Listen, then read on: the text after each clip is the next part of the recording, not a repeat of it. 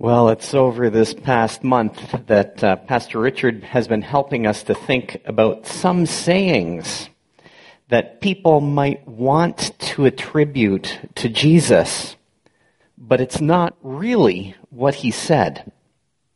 And we get to continue on that theme today. Today I want to look at another one of those sayings, and it's this: you get what you deserve. How often do you hear that? So, and maybe you'd say, are these words found in the pages of Scripture and coming from the lips of Jesus himself? I think you've heard the saying before.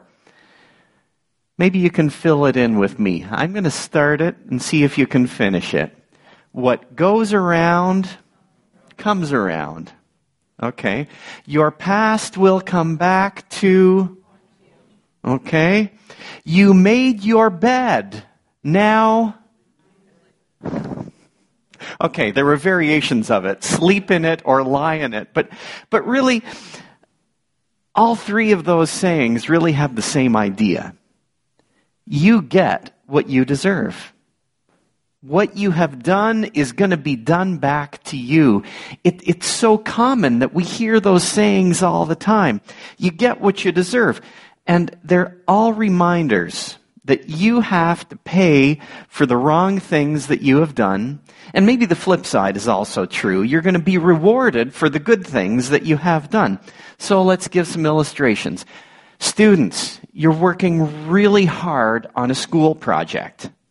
You pour a lot of energy into it, and your teacher gives you a good grade. And then after that, you say, wow, you get what you deserve. Or each week, you train to do more push-ups. You train, you grunt, you groan, you press yourself to do more, and then with each week, you begin to actually notice that you can do more. Well, after all, you get what you deserve, right? Or how about this? You drive too fast in the wrong place, and the new photo radar system in Mississauga takes a very nice picture of you and sends it to your house with a speeding ticket and a fine. And then you say, well, you get what you deserve. Or how about this? You've had a really bad day. You're miserable to your work colleagues, or maybe to your family, or maybe to your cat, and they don't really like that. And maybe now they treat you unkindly too. Well, you get what you deserve. Now, is that how this world works? I hope that you're feeling a little puzzled right now to say, is that really how it works? And I wonder if you're wrestling with a yes or a no to answer those questions, or maybe you're saying, well, it's both yes and no. That's how it works. Now, I want to go one step further, though. Think about what the Bible says. Think of Jeremiah 17:10, where we hear God saying this. This is God speaking, and he says this: I, the Lord, search the heart and examine the mind to reward a person according to their conduct, according to what their deeds deserve. Well, it sounds here like you get what you deserve, right? That's what God's saying here. Or even when we get to the New Testament, maybe some of us might say, well, wait a minute, that's all Old Testament stuff. You get what you deserve. But the New Testament also says that as well, or something similar. Galatians chapter 6, verse 7. Don't be deceived. God can't be mocked. A man reaps what he sows. Or maybe I'd put it like this: you just can't fool God. You're going to get what you put into it. That's what God's saying. Paul is using here a gardening illustration. If you plant good seeds in your garden, a beautiful garden will grow. In other words, you get what you deserve, right? Really? The Apostle Paul reminds us of a principle, and this principle is very true. There are consequences to our actions.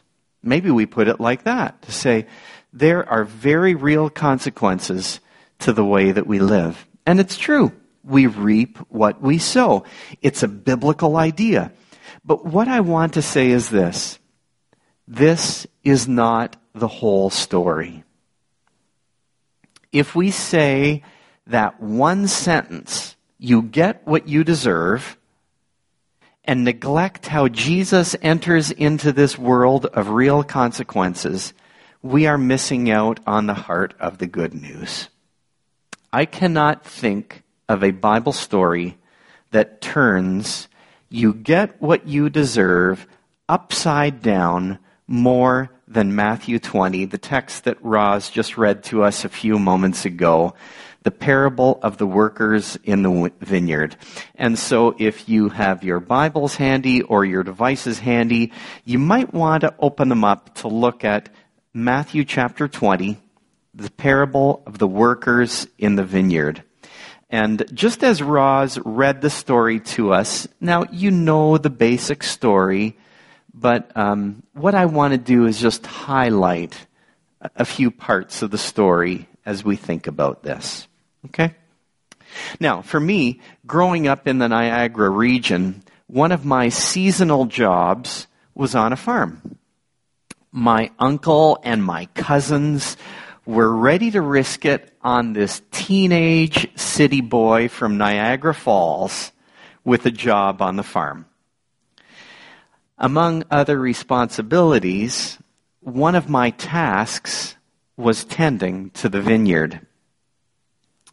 Even in the springtime, long before the harvest came, we had to tie branches to the wires that went across so that the fruit would truly be supported.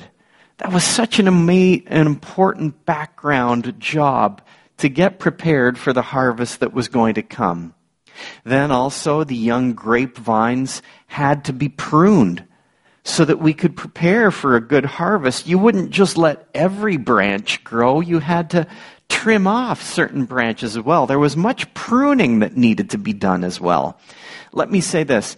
I never became a master farmer, but I knew what it was like to work in the vineyard. So in verse 1, you read or you look at the story, the landowner went out early in the morning to hire workers in the vineyard. And the people that he hires are simply called workers. That word worker is the same word used in Matthew 9:38, where Jesus tells his disciples, the workers are few, and then he says, I want you to pray this prayer. Ask the Lord of the harvest that he will send out workers into the harvest. Here we are taught in Matthew 9 to pray for workers, exactly what is happening in this story, the seeking out and the looking for workers that the landowner is doing. By the way, let me say this. A disciple, a follower of Jesus, is by definition a worker. A worker who doesn't deserve the job, but it's given to us. A disciple is somebody who says, yes, I am ready, Lord, to go work in your vineyard. It's that readiness to work. So, by definition, a disciple is also a worker. Now, in verse 2, the landowner negotiates the wages up front. Did you notice that? Right at the beginning of the day. A denarius was an agreed-on wage for a day of work. William Barclay says it's a generous day's wage. But whatever it is, it's a good pay for a good day of work. But in any case, I want you to notice that the landowner and the workers agree right up front. Here's the pay that I'm ready to give to you. Here's what I'm ready to offer you. It's 1 denarius. Will you go out? And the workers all said, we're in. We're good to go. And off we go to work. Having read the story already, you know that there are some strange twists to this story. The landowner now keeps going out to the marketplace at various points in the day and looks for more workers. Every time the landowner looks for workers, he finds a few more. He's thrilled. Every time he goes out looking for more workers, or if we'd say it, disciples, the landowner is thrilled and puts them to work as well. Notice what happens, though, if you see it in verse 3, it's also repeated in the story. The workers are standing around. What are they doing? They are doing nothing.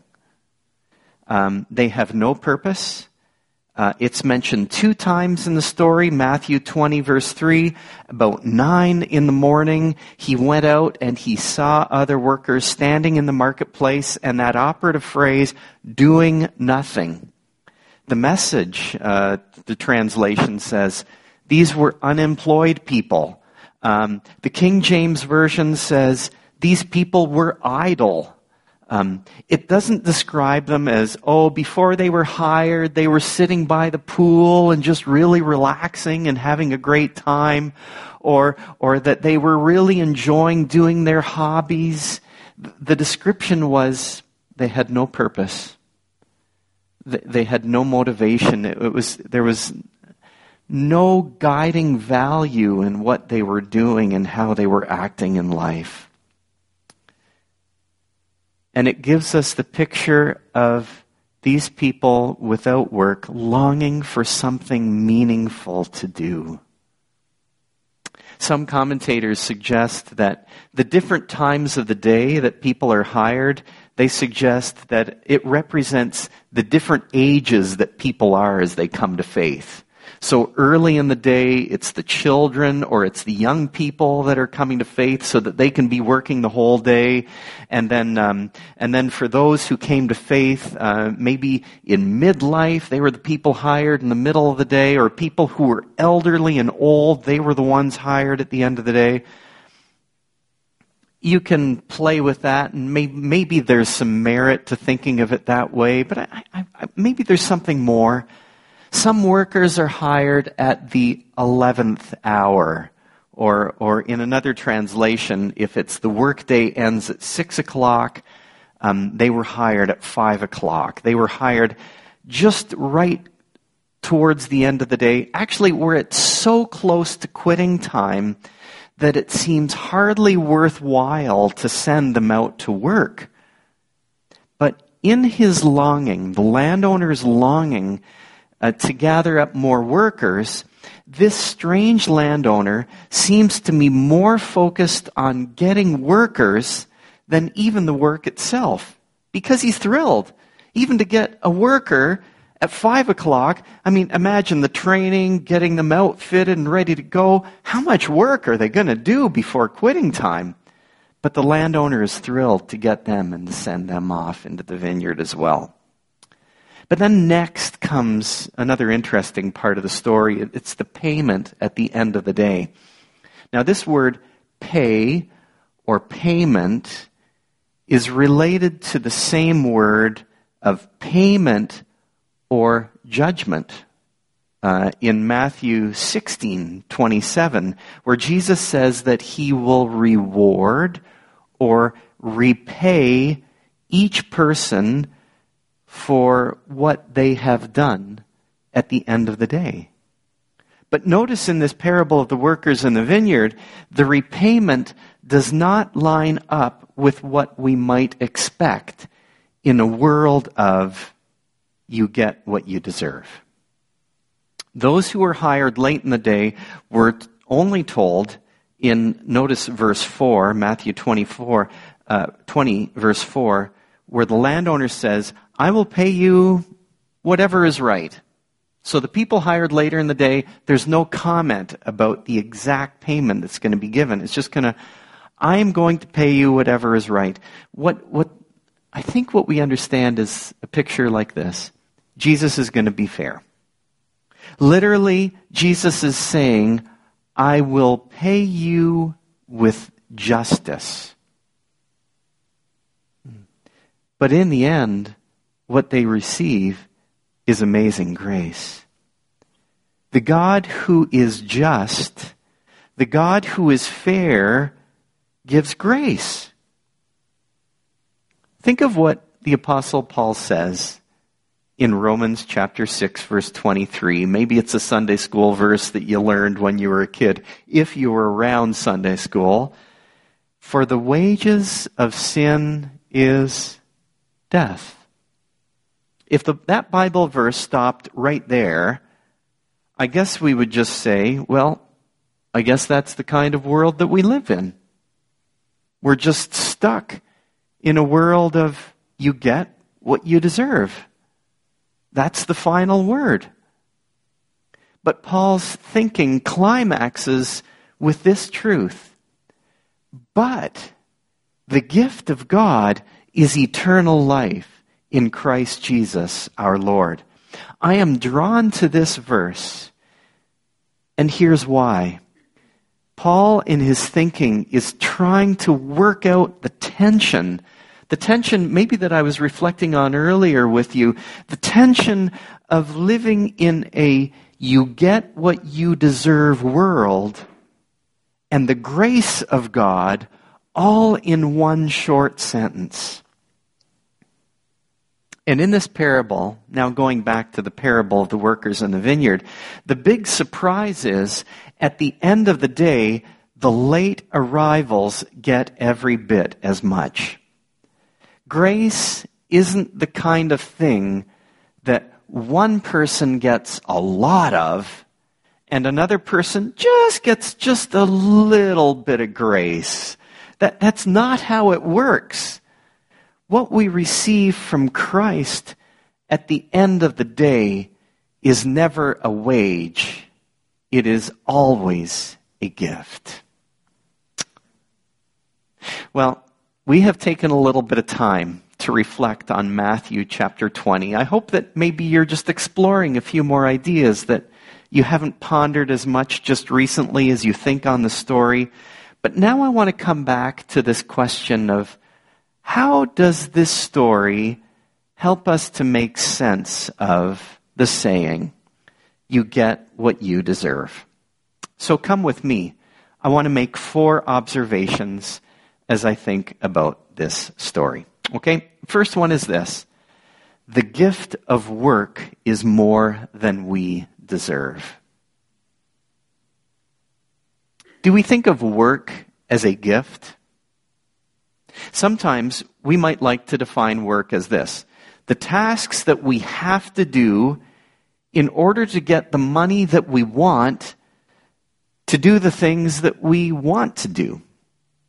But I don't think that's how work is pictured in this story.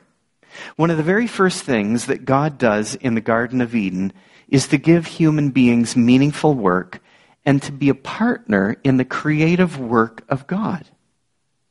Your work can be challenging, but it can still be a gift. Now, I didn't tell you about my very first farming job totally, because my first job on the farm was not just to work in the beautiful vineyard. We had many acres with grapes. We also had 2,000 pigs.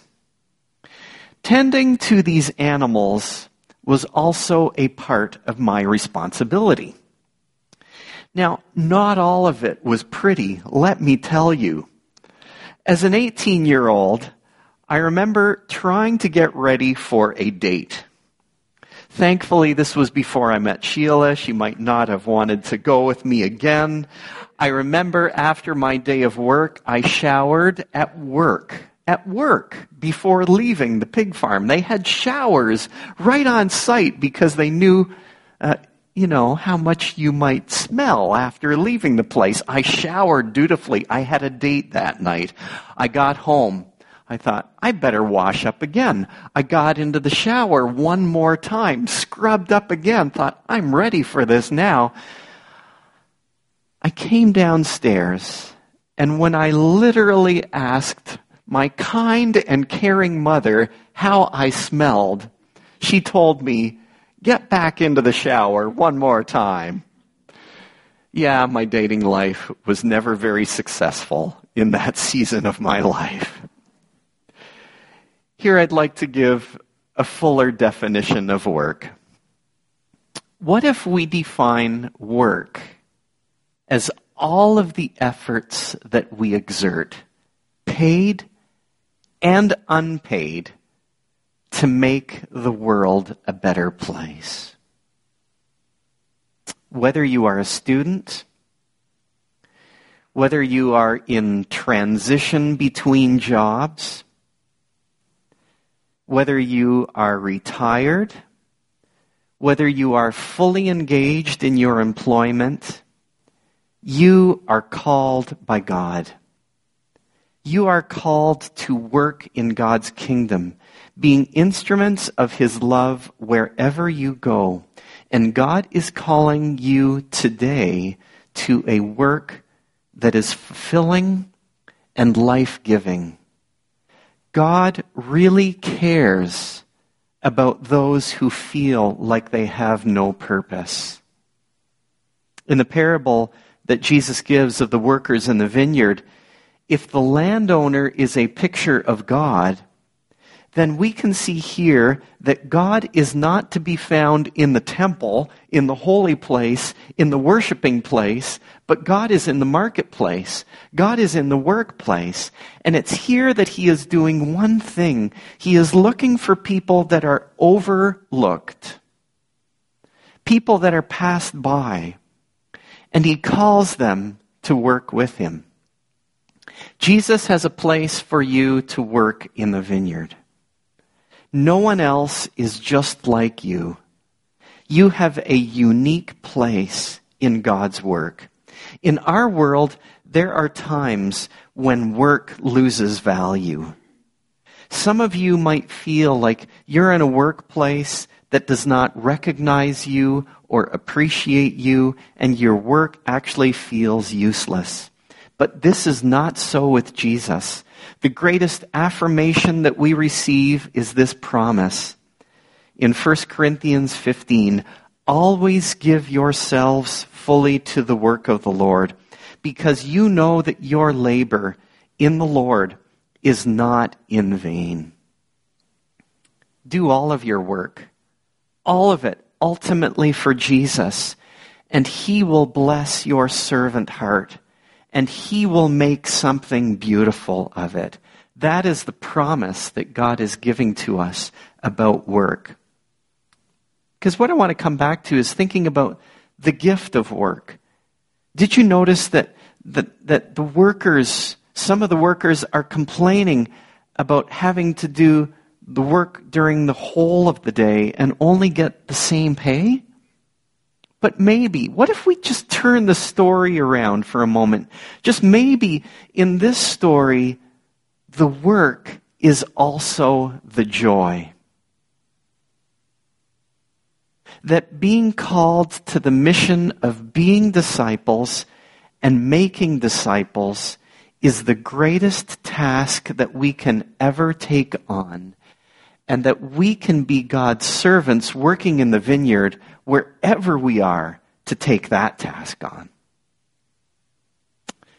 So what's another observation? I wanted to talk about that gift of work, but another observation as I think about this is this. Secondly, God is concerned about far more than giving me what I deserve. Is God fair? Is this story good news? Or does it leave us with a nagging sense that I am owed more? Philip Yancey, as he was reflecting on that, he said, is God's grace wonderful, or is it absolutely infuriating? Over the past few years, there have been a few people in our church where you ask them, how are you doing? Or how are things going for you? How are you doing? And you know the answer that a few of our friends would give. They give us the answer, better than I deserve. It's a beautiful answer, isn't it? It's based on Psalm 103, verse 10, where the psalmist here, even pre-Jesus, before we get to the gospel, he does not treat us as our sins deserve or repay us according to our iniquities. Really, though, if you think of this story, how would you feel if you were hired last in the day, but you still got a denarius? I think that a lot of us struggle with the story because we don't read the parable and say, oh, I'm the person who showed up late. I'm the person who arrived early. I've been working for a long time. But the truth is, we are all 11th hour Christians. I think in a sense we all are. We are all people who have showed up late. None of us can ever say, I have been working long enough in this vineyard, God, that you have to give me what I deserve, and I am going to receive an amazing reward. We can never work long enough in the field to say, I just want my rights. None of us can say, I deserve a better reward, and none of us can say, I have worked hard enough and good enough. God rewards us according to his generosity, not according to our accomplishments. When you think of your life, though, what do you want? Do you want what you deserve? Or do you want mercy and grace? The Bible has real warning notes that urge us, like in the book of Hebrews, don't miss out on the grace of God.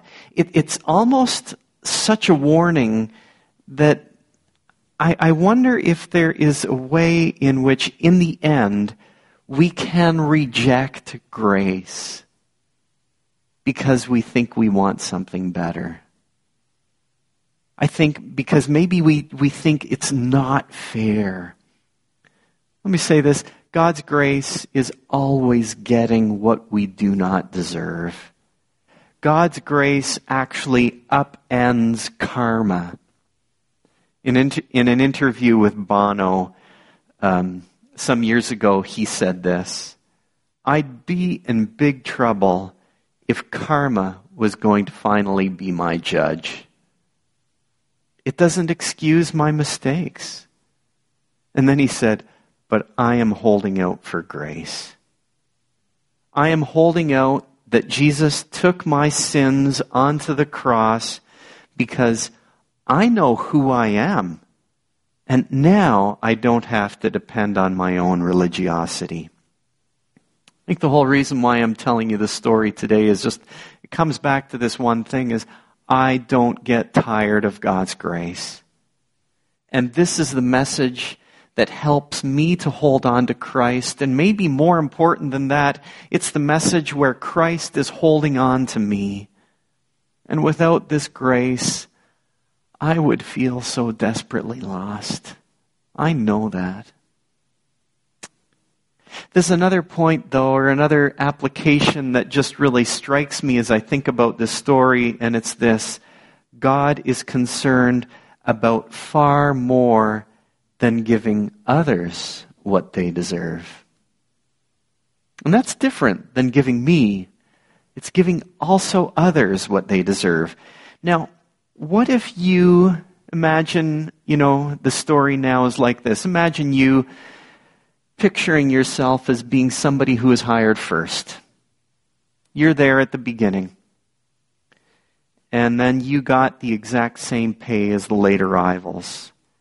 This story really challenges us not to resent God's gracious work in the lives of others. Now think of these maybe simple ideas. Longtime Christians must never diminish the role of latecomers to faith. Or, stronger growing churches can never look down on weaker churches.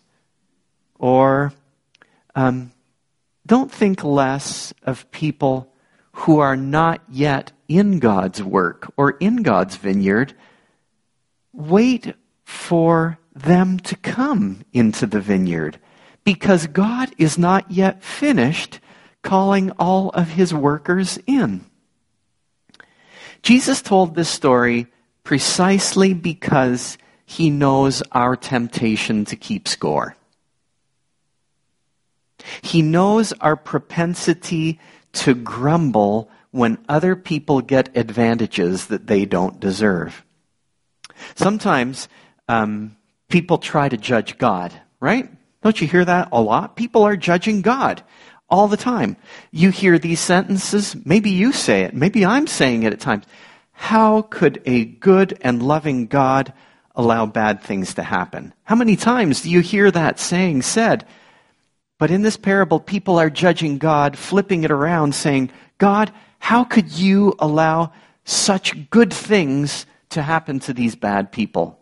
How could you allow such good things to happen to these people who have not worked as hard as I have, and you're giving them good things as well? And Jesus reminds us that this grumbling against God's grace or God's unfairness destroys community. It wounds families and it fractures churches. It stops us from embracing others because we are now keeping score and measuring them not to be as good as us. The parable of Jesus is, this parable that Jesus told, I think, is as close to the parable of the prodigal son, where the older brother does not want to receive the younger brother. There's an old preacher's poem, an old poem. It has old-fashioned language, but I think there's a point in it that ties in with what I want to say. It's a story of surprises, and it speaks of the power of verse 16 in our text, where the first will be last and the last will be first. So let me read this strange poem to you. I dreamed death came to me one night, and heaven's gates flew open wide. With kindly grace, St. Peter came and ushered me inside. There, to my astonishment, were friends I had known on earth. Some I had labeled as unfit, and some of little worth. Indignant words flew to my lips, words I could not set free. For every face showed stunned surprise. No one expected me.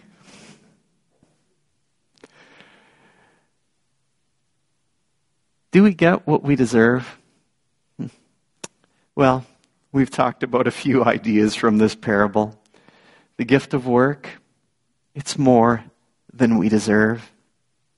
God is concerned about far more than giving me what I deserve. And God is far more concerned about giving others than about giving others what they deserve. God wants to bless others as well. But this fourth point, just to wrap it up, I think is this. We get to be justice bringers and to share the good news of more than we could ever deserve. Well, Sheila and I love watching murder mysteries. Sheila especially, picking on her, she loves the British murder mysteries, where you would never imagine that such horrible murders would happen in quaint, picturesque villages with such beautifully manicured lawns and gardens. The scenery is absolutely delightful. But something that we both love about this is that by the conclusion of the episode, the mystery is solved, the murderer is identified, And in the end, justice is done and things are put right. The Bible reminds us that we have a longing. All of us have a longing inside of us. It's wired inside of us. I think I'd say for us here, it's a part of our DNA that we have a desire for justice. God setting things right, that everything might be made right at last. We know well enough that we know this, don't we? Things aren't working quite right in our world. We look around, whether it's national protests and vigils, where our hearts are broken at the world's pain. We just seem to see it so intently over this past season. It just seems overwhelming at times when we follow the news. Or whether it's in family conflicts, where individuals haven't really been talking with each other, not just for weeks or months, but it becomes years. We know that justice is important, but how can we ever get there? Will justice ever come? And one verse that has captivated me is Matthew 19:28. It's just a few verses before we get to this parable of the workers in the vineyard, where Jesus says, I tell you the truth, at the renewal of all things, when the Son of Man sits on his glorious throne, you who have followed me will sit on 12 thrones, judging the 12 tribes of Israel. One day, there will be justice. Isn't that amazing? One day there will be justice. All will be set right. And Jesus is looking forward to it. Not so much to the end of the world, but he is looking forward to the renewal of it, where things are made right once again. And in the midst of the mess and the waiting, we work and we trust God, knowing that he is completely wise and knowing that he is completely trustworthy. We can count on him with what he does with his resources and what he does with his people. We can count on his timing. We know that he is good. And in order to bring justice and to set all things right and to give us what we do not deserve, Jesus must make his way to the cross. When he goes there, he enters squarely into the world of injustice, where the bullies and the power brokers do what they want and get away with it. And on the cross, Jesus, who did no wrong, takes the injustice upon himself. When he went to the cross, he did not get what he deserved.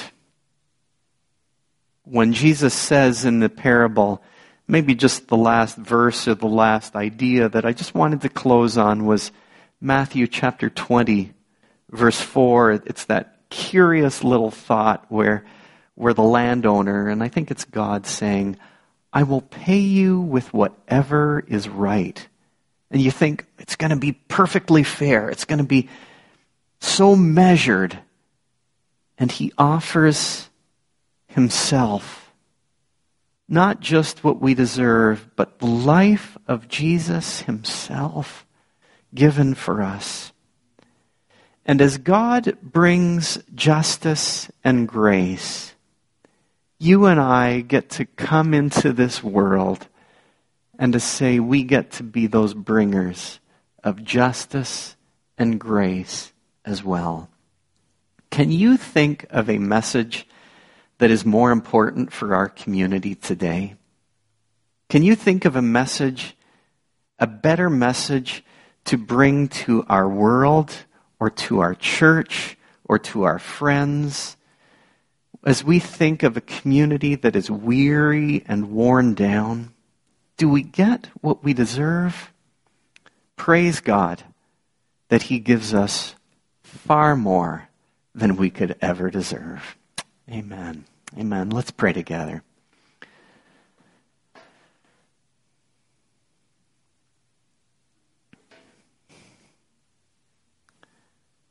So, Lord, we thank you for these holy moments.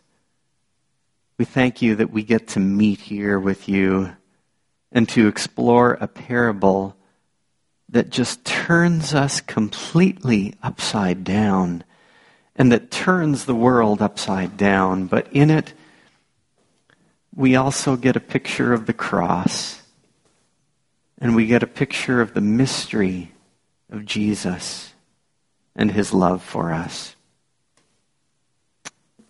Lord, we realize that in this world that we live, that there are very real consequences to our actions.